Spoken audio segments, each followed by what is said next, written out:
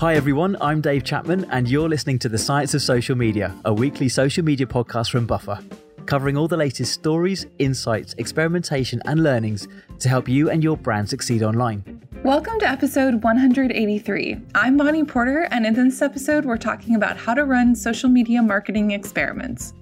The social media landscape is always changing, and as marketers, one of the best things we can do to ensure our content is always breaking through is to test things, run experiments, and analyze the results data. In this episode, we'll be sharing the framework that we use to run social media experiments here at Buffer, as well as sharing some ideas for experiments you can run to give your own social media efforts a boost. A warm welcome to the show, everyone. Let's kick it off.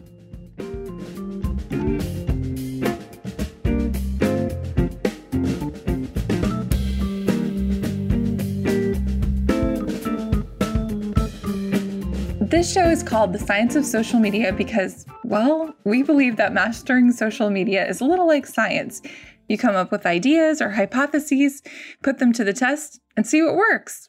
Over the years, we've shared plenty of tips and tactics to help you with social media marketing. But one thing we haven't really done so well is explain the how when it comes to running social media experiments. Today, you'll learn the 6 simple steps that we use to run social media experiments. And we'll also share some experiment ideas that you can get started with right away. Running social media experiments can be hard, especially when you're not sure where to start. But we believe it's crucial to start by setting some goals. For example, let's compare the performance of 2 Facebook posts. Post A received 100 likes, 100 shares, 10 clicks, and 5,000 impressions. And post B received 10 likes, 10 shares, 100 clicks, and 1,000 impressions. So deciding which post performs best depends on what you're looking to achieve. If you're focused on engagement, you'd likely say post A with 100 likes, 100 shares, and 5,000 impressions performed best. But if you're trying to generate traffic for your website, it's post B with 100 clicks as the clear winner. But if you were trying to generate traffic to your website, post B with 100 clicks was the clear winner. So this is why you should think about and set your goals before running any experiment. When it comes to thinking about goals for your social media experiments, you could explore metrics like reach or impressions, engagement, traffic, leads, or even revenue. For us, our main goals for social media are engagement and brand building. So we focus more on our social media reach, engagement, and following than traffic, leads, or revenue. Having said that, not everything we publish has to focus exclusively on our main goals. And the reason we say that is that even though our overall social media goal is engagement, and the majority of our posts are meant for generating engagement, we have some posts that are aimed at driving traffic to our website. For an example of this, check out our show notes. With your goals set, it's now time to start coming up with experiment ideas. At Buffer, we like to create a hypothesis around each of our ideas using a simple framework. This framework basically enables us to visualize what success will look like, and it consists of 3 statements that we need to complete: if we, then, and because. For example, if we curate the most engaging posts from other Facebook pages, then we can grow our Facebook reach by 10% because the content is proven to be popular and will be engaging for our audience.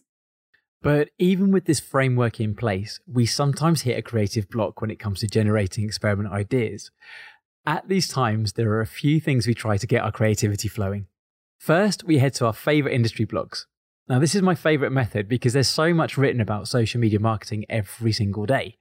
Listicles and case studies of successful social media tactics can be a great source of inspiration for experiment ideas. The second method we use to spark experiment ideas is to follow social media trends. For example, since Vine peaked, short-form videos have been on the rise, with apps like Byte and TikTok inspiring a new generation of creators and new types of content.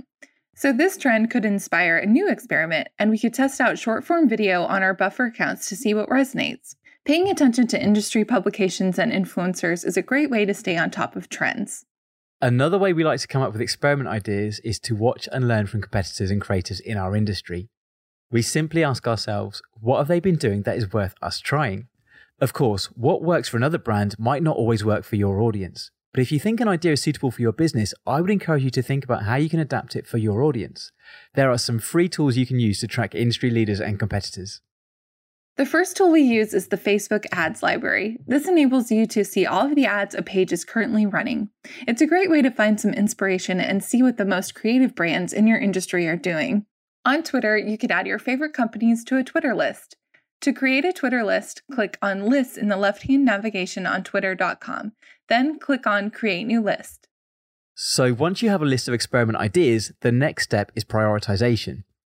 A prioritization framework we like to use at Buffer is the ICE score. Now, we believe this was first shared by the team at Growth Hackers. ICE is an acronym that stands for Impact, Confidence, and Ease. Impact means the possible impact of the idea on your goal. Confidence ranks how confident you feel about the success of the experiment, and ease represents how easy this experiment will be to implement. For each experiment, give each of those three factors a score from 1 to 10. The overall score is determined by taking the average of the three scores. And you should start with the experiment that has the highest score. Let's walk through a few examples here. Experiment A. In this experiment, we'll be curating popular industry content to share on our Facebook page. We rate the impact as 6, confidence 8, and ease is also 8. So overall, this experiment would get an ICE score of 7.3. For experiment B, we'll be partnering with micro-influencers to grow our Instagram reach. We rate the impact 8, confidence 4, and ease 3. So overall, the ICE score is 5. Based on these ICE scores, we prioritize experiment A over experiment B due to its higher score. While this process can be a little time-consuming at the start, it's important. It'll help you think through each of your social media experiments, ideas in detail, and help you to prioritize your time in order to focus on the most impactful experiments. And after a while, you should be able to build up a good intuition about the potential of ideas without having to score every single idea. With your test prioritized, now the fun really starts. You're ready to test your top ideas. There are a few things you want to be mindful of when testing. Ideally, you want to test one thing at a time to understand what's making a difference. So, for example, if you want to test your ad copy as an experiment, it would be best to keep the other elements of your ad the same. Otherwise, you won't know if the copy, the content, or the CTA cause one variation to outperform the other.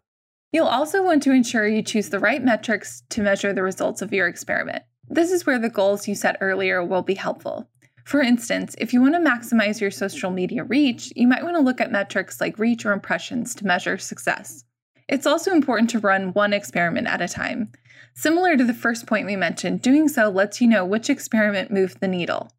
We would also recommend that you run each experiment for at least a week. Now, this isn't entirely scientific, but I believe a week is sufficient for the results to be seen. For larger experiments, such as shifting your social strategy to posting more videos, for example, you might want to test it for a month to a quarter. The bigger the experiment, the longer it should be tested to make sure you're getting a clear view of your results. Finally, you'll want to analyze your results to see if your experiment has been a success. Here are some questions you should ask yourself. Did it achieve the results I expected? If so, why? Did any other factors contribute to the success or failure? Can I learn anything else from this experiment? To help you with your experiment tracking, we've created a simple tracking template. You can find this in the article linked in the show notes. Feel free to make a copy and modify it to your liking. When running large marketing experiments, it's important to look at the statistical significance of the results. This helps to ensure that the result isn't a fluke and can be repeated successfully. But for social media experiments, especially short-run experiments, it might not always be feasible, and that's because your sample size, so the number of people who see your post, isn't within your control. My non-scientific recommendation here is to repeat the experiment a few times and see if the result remains the same. If the result can be repeated, you can consider turning the experiment into a regular part of your social media strategy.